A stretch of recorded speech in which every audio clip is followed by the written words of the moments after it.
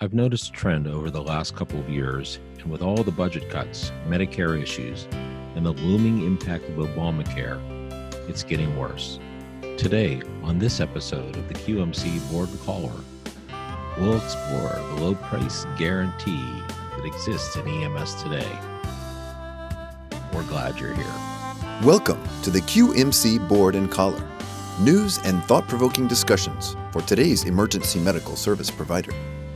The Board and Caller podcast series is brought to you by QuickMed Claims, a national leader in emergency medical transportation revenue cycle management and reimbursement consulting.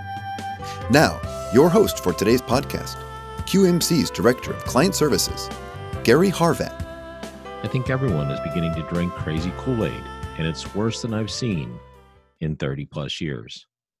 I think I'm the only one saying this publicly, but every vendor in EMS has told me that they see the same thing. EMS leaders are making every decision based solely on the lowest price and not what's in the best interest of their agency in the long run. When you're shopping for toothpaste, a disposable pool wrap for the kids, or toilet paper, the cheapest solution might be right. Go to Walmart. It can usually be found there. If you're looking for a laser vision correction procedure, heart surgery, or a diamond ring for your upcoming wedding proposal, you might want to find quality and not cut corners and coupons.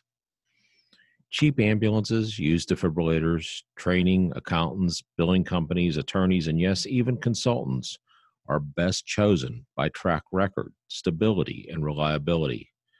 Such is not the case of late. A case in point happened not too long ago. The Washington, D.C. Fire Department was in the news repeatedly for service issues over the past several months.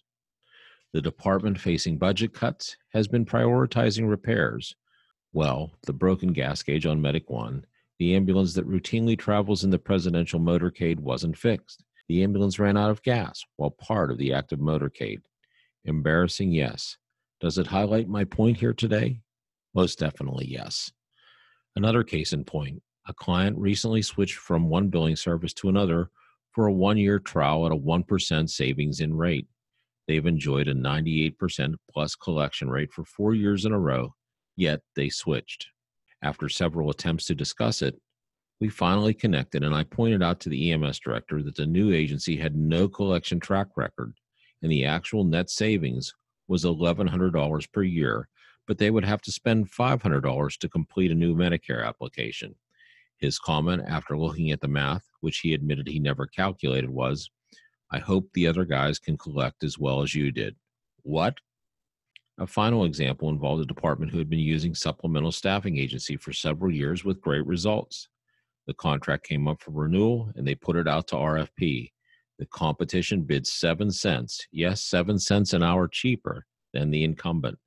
They took the lower price, net savings, $842 per year, but they trashed a reliable, working 4-year relationship. As an EMS leader, you need to be fiscally responsible, but as Warren Buffett said, price is what you pay, value is what you get. The hidden costs in all of these transactions are the hours spent orienting a new vendor, revenue lost in billing transitions, public relations issues, and even the potential for liability if new personnel don't know the response area as well as the incumbent, all for the sake of savings without calculating the time and energy as hard costs. As things tighten up, partnering with others who can add value to your organization is most essentially critical. As you do this, don't bypass the dollars while trying to pick up the nickels.